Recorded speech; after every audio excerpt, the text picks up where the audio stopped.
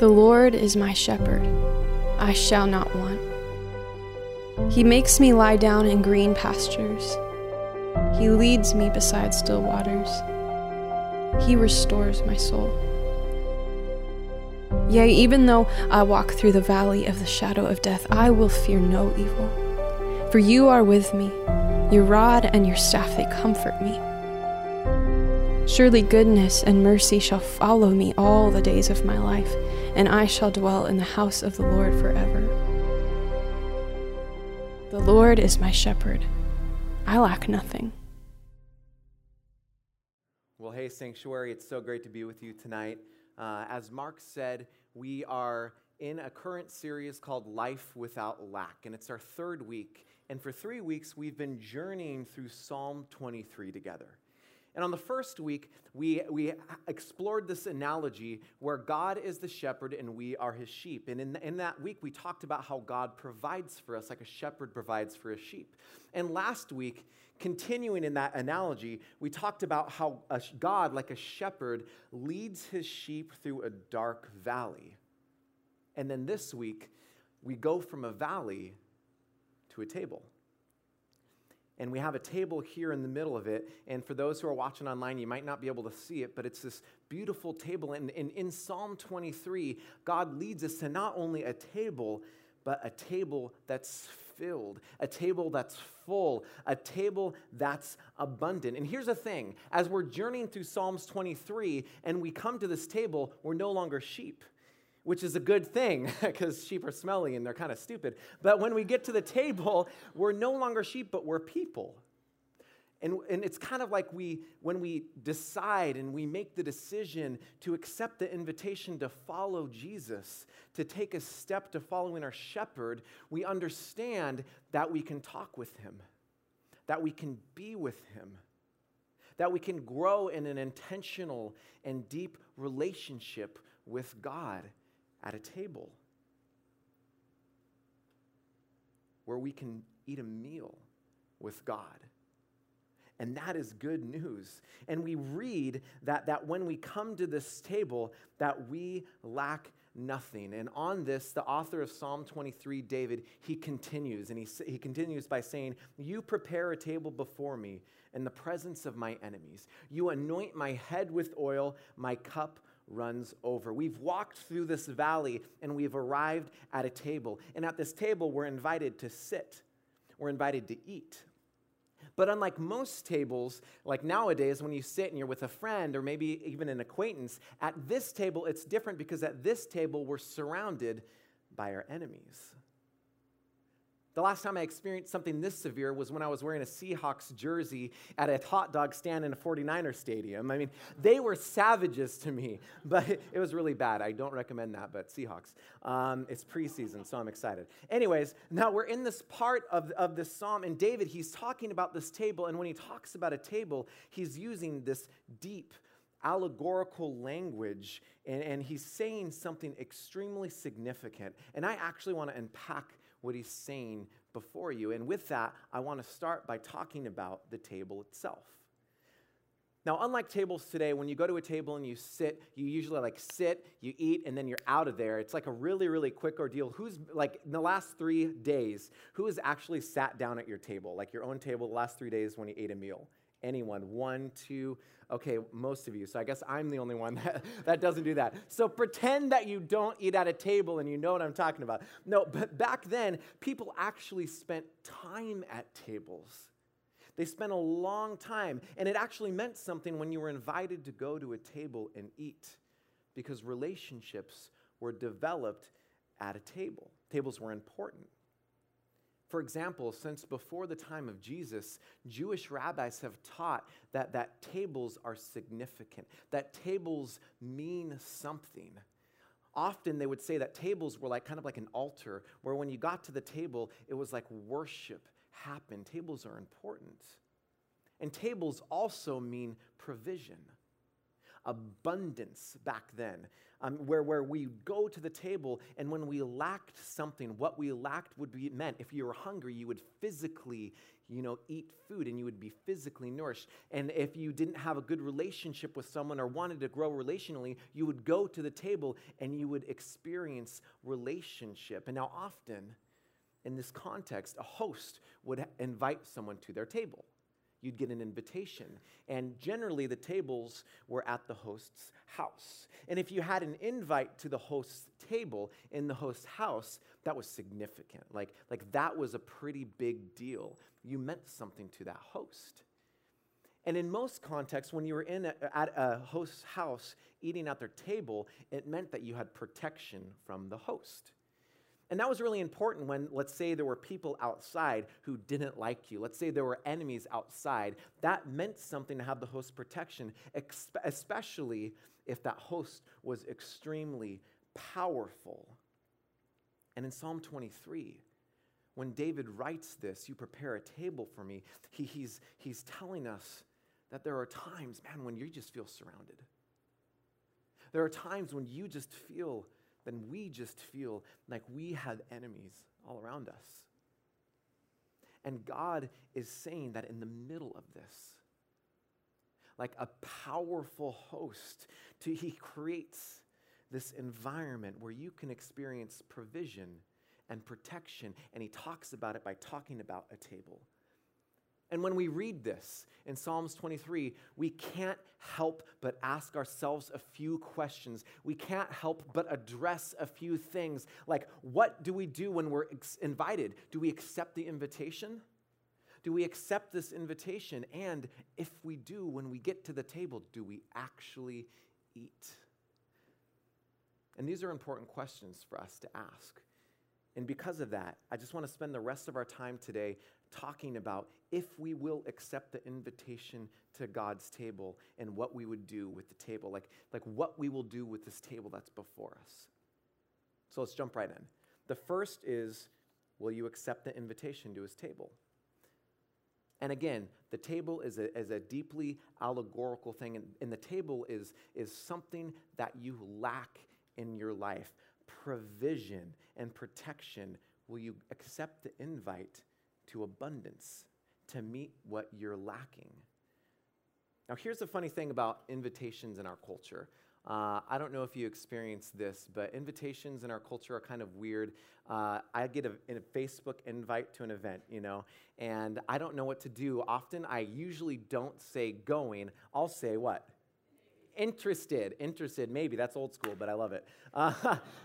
No, interested. You don't know. You click interested because, like most millennials, I have both the fear of missing out, and I also have the fear of commitment. So I click interested because you can just be in the middle of that. And if you're in the room right now and you're a Gen Zer, which is something that I just learned, that's what the people right under millennials are called. If you're like, what are you talking about? This is so weird. Facebook owns Instagram. So thank you for laughing. I was like, if they don't laugh, then I just need to get off stage because I am not relevant at all. Anyways, Facebook owns Instagram. Oh my gosh. But we do it all the time. We do it all the time for many different reasons. We don't accept. We think about accepting. We're interested in accepting, but accepting means commitment. And what if we don't like what we end up committing ourselves to? I mean, that's the thing that kind of we wrestle with. Why be stuck with something good when something better could be just around the corner? So God sends us an invitation to come to his table, an invitation to receive his provision and to receive his protection, to let God be our great host. And sometimes, at best, we click interested. And if you're like me, you might have found yourself saying, God, I know I'm in a hard situation right now. But what if something better comes around than committing to spending time with you at your table? That requires a lot of me. I mean, God, just to be honest, there are more tables than just yours. There are more hosts than you. Yes, there are. But none of them are God. And none of them loves us as deeply. And you might be thinking to yourself, okay, but God, what if when I get to your table, I accept your invite and I'm there and I sit down and I actually tell you what's on my mind. I actually tell you what I'm thinking. Not like when people see you and they say, how's it going? You say, good. When, it's not good going on. God, what if I sit at your table and I tell you, God, fine, I'll let you know. I'm surrounded by my enemies. I'm struggling, God. I lack. And that can lead us to asking even deeper questions like, God, do I need to be perfect before I accept the invitation?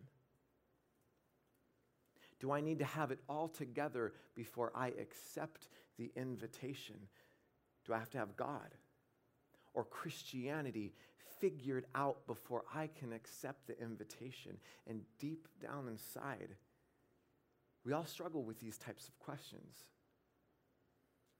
We might be thinking, God,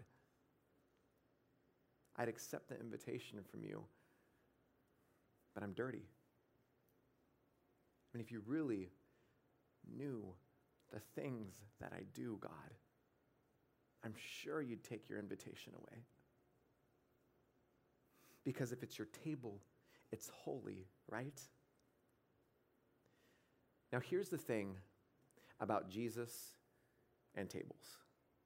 When Jesus was on earth, a lot of his ministry was done at a table. He taught lessons at a table. He gave parables at a table. Jesus' tables were holy because holy things happened at Jesus' table, but Jesus had different rules at his table. Different rules than other tables. I mean, Jesus would wash his disciples' feet at his table. Jesus ate with prostitutes at his table. Jesus ate with misfits. Jesus ate with tax collectors, the jealous, the self-righteous sinners, all at his table. Everyone was welcome at Jesus' table, regardless of status or struggle, because Jesus' table is one of irrational and unconditional love. And here's the thing, you are invited to Jesus' table. He's a host that will protect you. He's a host that will provide for you. And when we understand what kind of invitation this is, honestly, it's a hard one not to accept. Now, the next thing to do when with the table that's before us is to trust that God will provide at his table. While we hear that God is able to make the table abundant, we read that in Psalm 23. Sometimes it's difficult to see when we're surrounded by our enemies. Sometimes that's tough. And a lot like the progression in Psalm 23, after God delivered the Israelites from slavery, what God did was he opened up the Red Sea and the Israelites were able to miraculously walk through. After they did that, the Israelites found themselves on dry land. They found themselves on the other side. They journeyed through the valley, and when they were on the other side, they remembered that God said, I will provide for you. I will give to you. And they were there, and they're like, all right, God, where is it?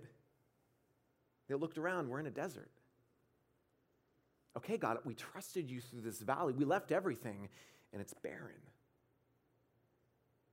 God, we're in a wilderness. And there was no food. And so they started to get hungry, and their hunger grew.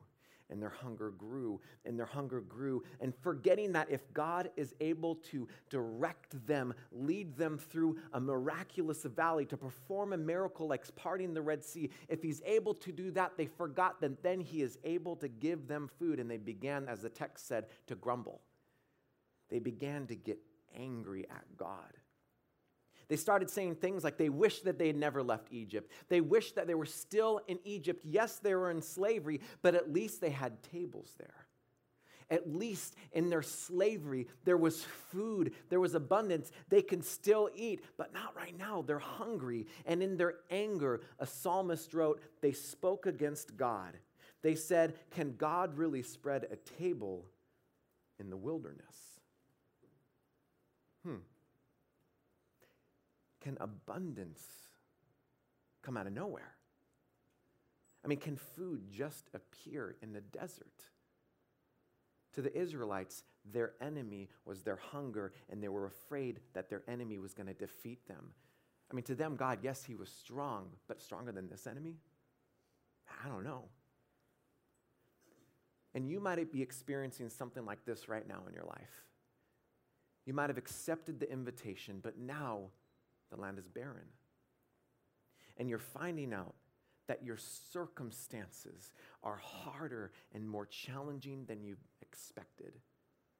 I know I've been there many times. I mean, more times than I can count. You might be sitting there.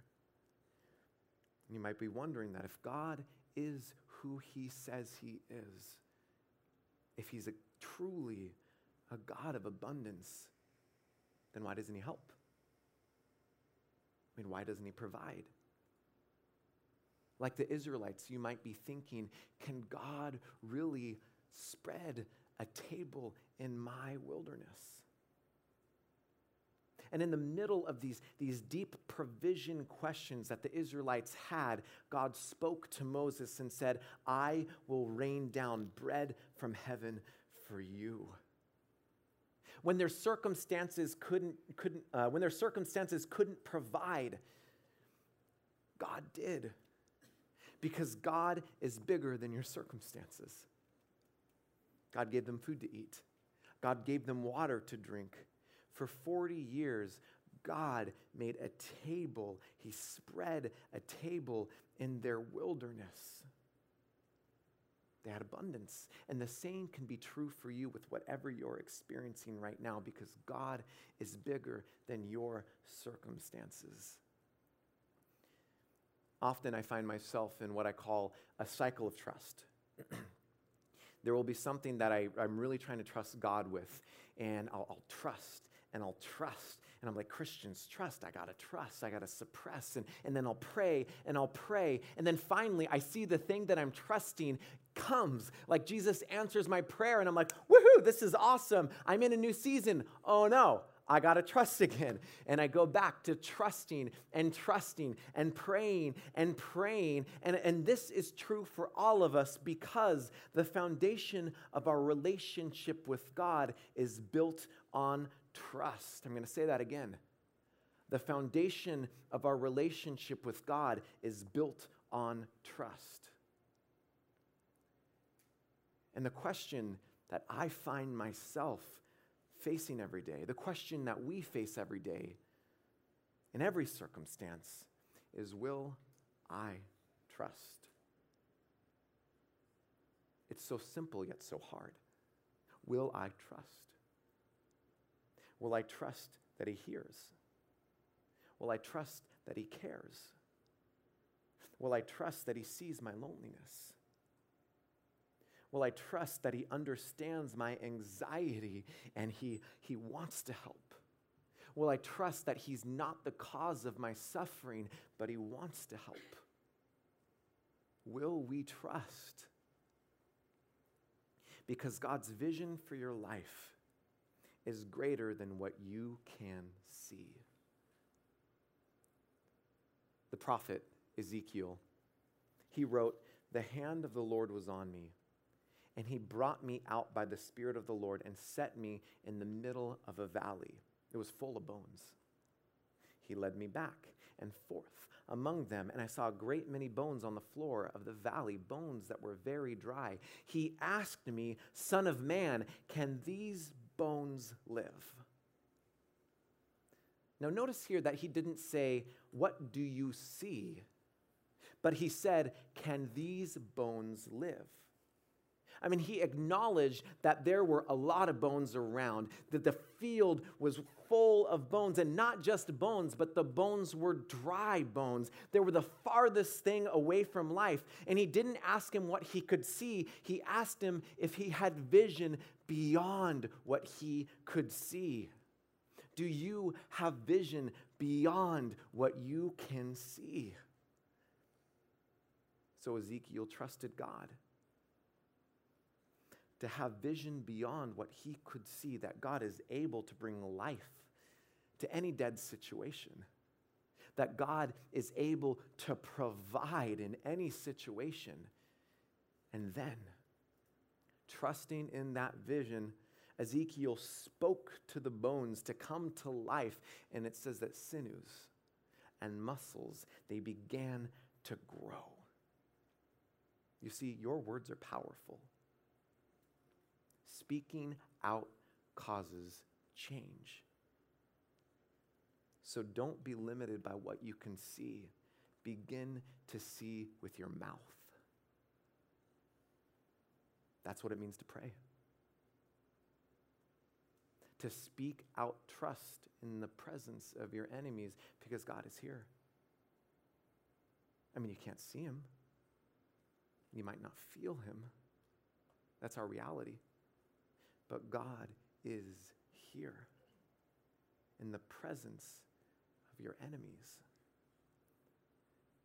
And the Bible talks a lot about the evil one, this adversary who knows our weaknesses, who knows our temptations, who knows our struggles, whose only goal is to get us to not trust God.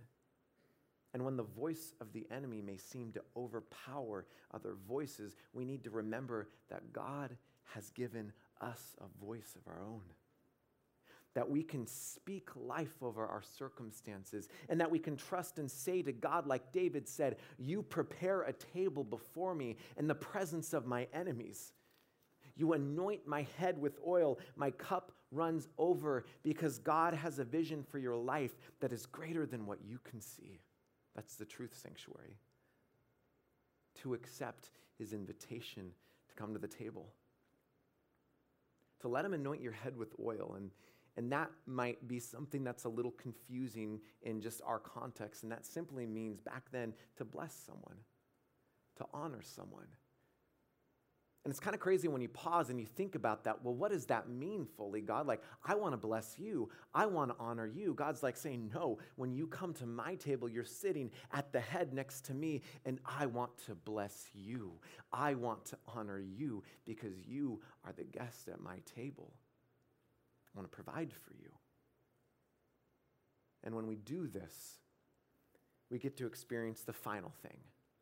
We get to eat and drink at his table. Now, on the night that Jesus was betrayed, it's the night that we call the Last Supper. Jesus had a table prepared in a room. And Jesus and his disciples, they went to that table and they sat around at that table, and that table was abundant. That table had wine, that table had bread, that table had food on it, because that table was the remembrance. It was their Passover meal when they remembered how they were saved by the blood of a lamb. And little did they know that soon Jesus, the Lamb of God, that his blood was going to be shed to save them. And so they sat at a table, they ate, and they drank. And then in the middle of that, Jesus, he started to speak. And the Bible says, Jesus took bread and broke it. And when he had given thanks, he took bread, and when he had given thanks, he broke it and gave it to his disciples, saying, take it, this is my body. And then he took a cup, and when he had given thanks, he gave it to them, and they all drank from it. This is my blood of the covenant, which is poured out for many. They ate, and they drank, confused. What does this mean, Jesus? The meal was done. They went outside. Jesus was betrayed. Jesus was crucified. Jesus died. His body was broken for you. His blood was shed for you. And then, 3 days later, Jesus rose from the grave and defeated death. And since then, in remembrance of what happened, in remembrance of that, Christians from all around the world for over 2,000 years, we go to a table. And we call it communion. And here's the thing when we come to the table. We go to the table and we get bread. Typically, this is what we do. We dip it in a cup. It's juice. But we dip it in a cup and we eat it. And we do this in remembrance. But also something interesting is happening symbolically. We eat it, and it goes in our bodies. And by that, we are saying that, God, Jesus, we are embodying your death. You are personal to us. And here's the thing. 3 days later, Jesus rose again. So when we eat and drink, we're also saying that we are embodying your resurrection. We are embodying that we are saved by your resurrection, and we want to take part in that. So we go to the table and we eat and we drink, but it doesn't stop there. In the Bible, at the very, very last book of the Bible, Revelation, Jesus talks about the things that are to come. It says, the old things have passed. Behold, I am making all things new. And how is this displayed? How is this illustrated? By a table. That one day we'll be with Jesus and we'll have everything surrounded at a table. But here's the thing. Here's the one thing that will not be at the table. Our enemies. Because our enemies will have been defeated. And until that day, knowing that that table is before us, we speak out that vision by going to this table. And in a moment, I'm going to pray. And all of you are going to get the invitation if you would like it. If not, that's okay, to go to this table. And our text for today, again, I'll say, you prepare a table before me in the presence of my enemies. Well, what does that mean? What are the hardships that you're going through right now? What are your struggles?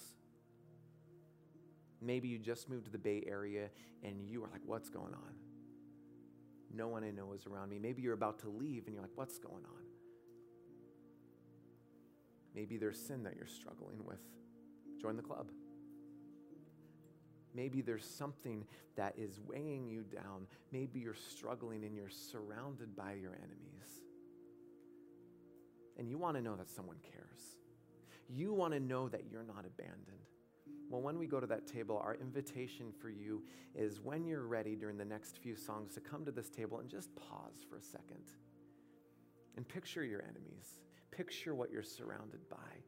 And then picture God's generous, irrational, and unconditional love that he is a God that will provide. And someday you will be at his table when that enemy will no longer be with you. Let's pray. Jesus, we thank you for your table. God, we thank you that when we say the word table and we talk about a table, it's not really a table. It's the reality that you will provide for us. Even though we can't see it, it's the reality that you will protect us. Our table can mean many different things, God. And I know that right now someone has gone through the Red Sea and trusted you, and they're in a situation right now where they are hungry and they're saying, well, God, when are you actually going to feed me? When is this going to happen? Can you really spread a table in my wilderness?